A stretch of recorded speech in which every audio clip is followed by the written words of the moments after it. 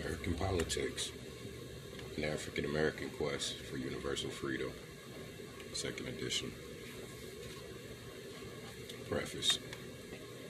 This book examines the institutions and processes of American government and politics from the perspective of the African American presence and influence. We want to show how the presence of Africans in the United States affected the founding of the Republic and its political institutions and processes from the colonial era to the present. Blacks, for example, took no part in the drafting of the Declaration of Independence or the design of the Constitution. However, their presence exerted a profound influence on the shaping of both these seminal documents, so it has been throughout American history.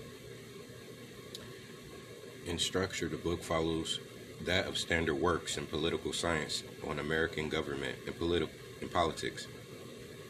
It is unique, however, in three respects. First, it is organized around two interrelated themes: the idea of universal freedom and the concept of minority-majority coalitions in their quest for their freedom in the United States.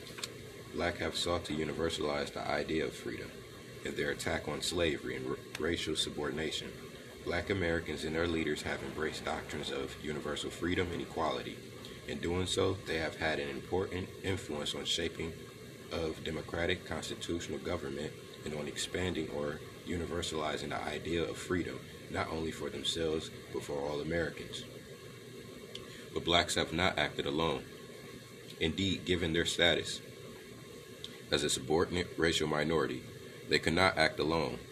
Rather, in their quest for freedom, blacks have sought to forge coalitions with whites, minority-inspired majority coalitions. Historically, however, because of the nation's ambivalence about race, these coalitions tend to be unstable and temporary, requiring that they be constantly rebuilt in what is an ongoing quest. These two themes, the quest for universal freedom and minority-majority coalitions, are pursued throughout much of the book. The second distinctive aspect of this study is that it is historically informed. In each chapter, we trace developments historically. Relevant historical background is critical to understanding the evolution of race and the American democracy. Such materials also brings contemporary events into a sharper focus.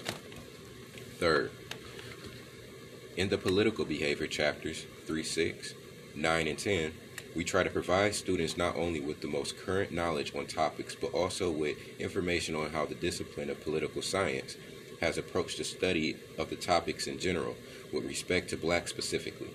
In several of these chapters, we focus on Gunnar Myrdal and the powerful influences his American Dilemma has had on the study of black political behavior. We first talked about writing the book nearly a decade ago. Our principal rationale for writing it is that we saw a void in the available literature. We believe that race is the most important cleavage in American life, with enormous impact on the nation's society, culture, and politics. Indeed, as we show throughout this book, race has always been the enduring fault line in American society and politics. Thus, the need for a volume that treats this important topic with the seriousness is deserved. This is what we seek to accomplish in a study that has historically sweep, in depth, and is comprehensive in its coverage of the subject.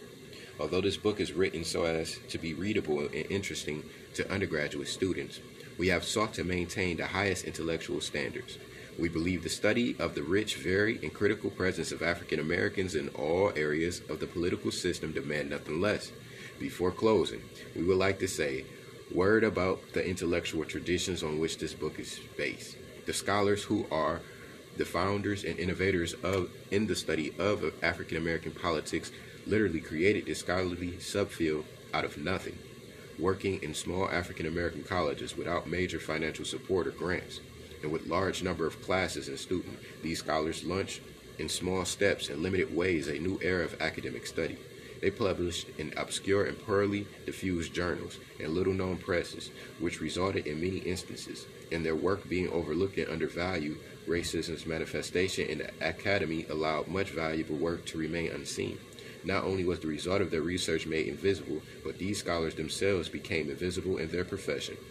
Of this unseen tradition, it has been written, The second research tradition in American life is the unheralded, the unsung, and the unrecorded, but not unnoticed one.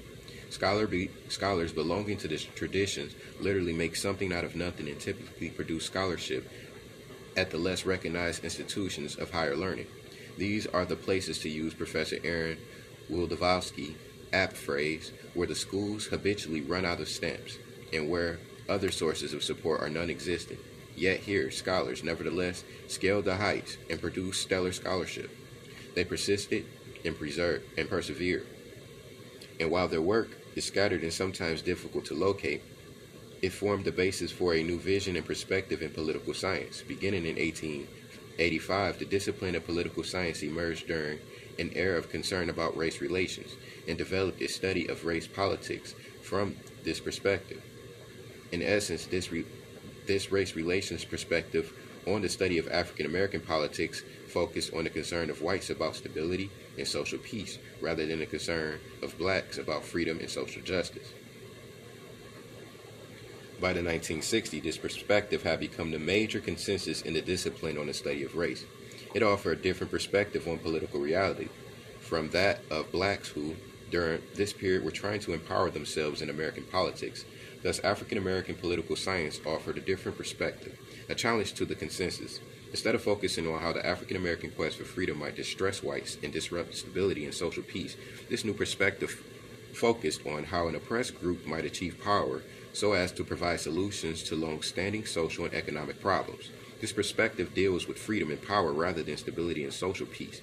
Our book is a part of this intellectual tradition.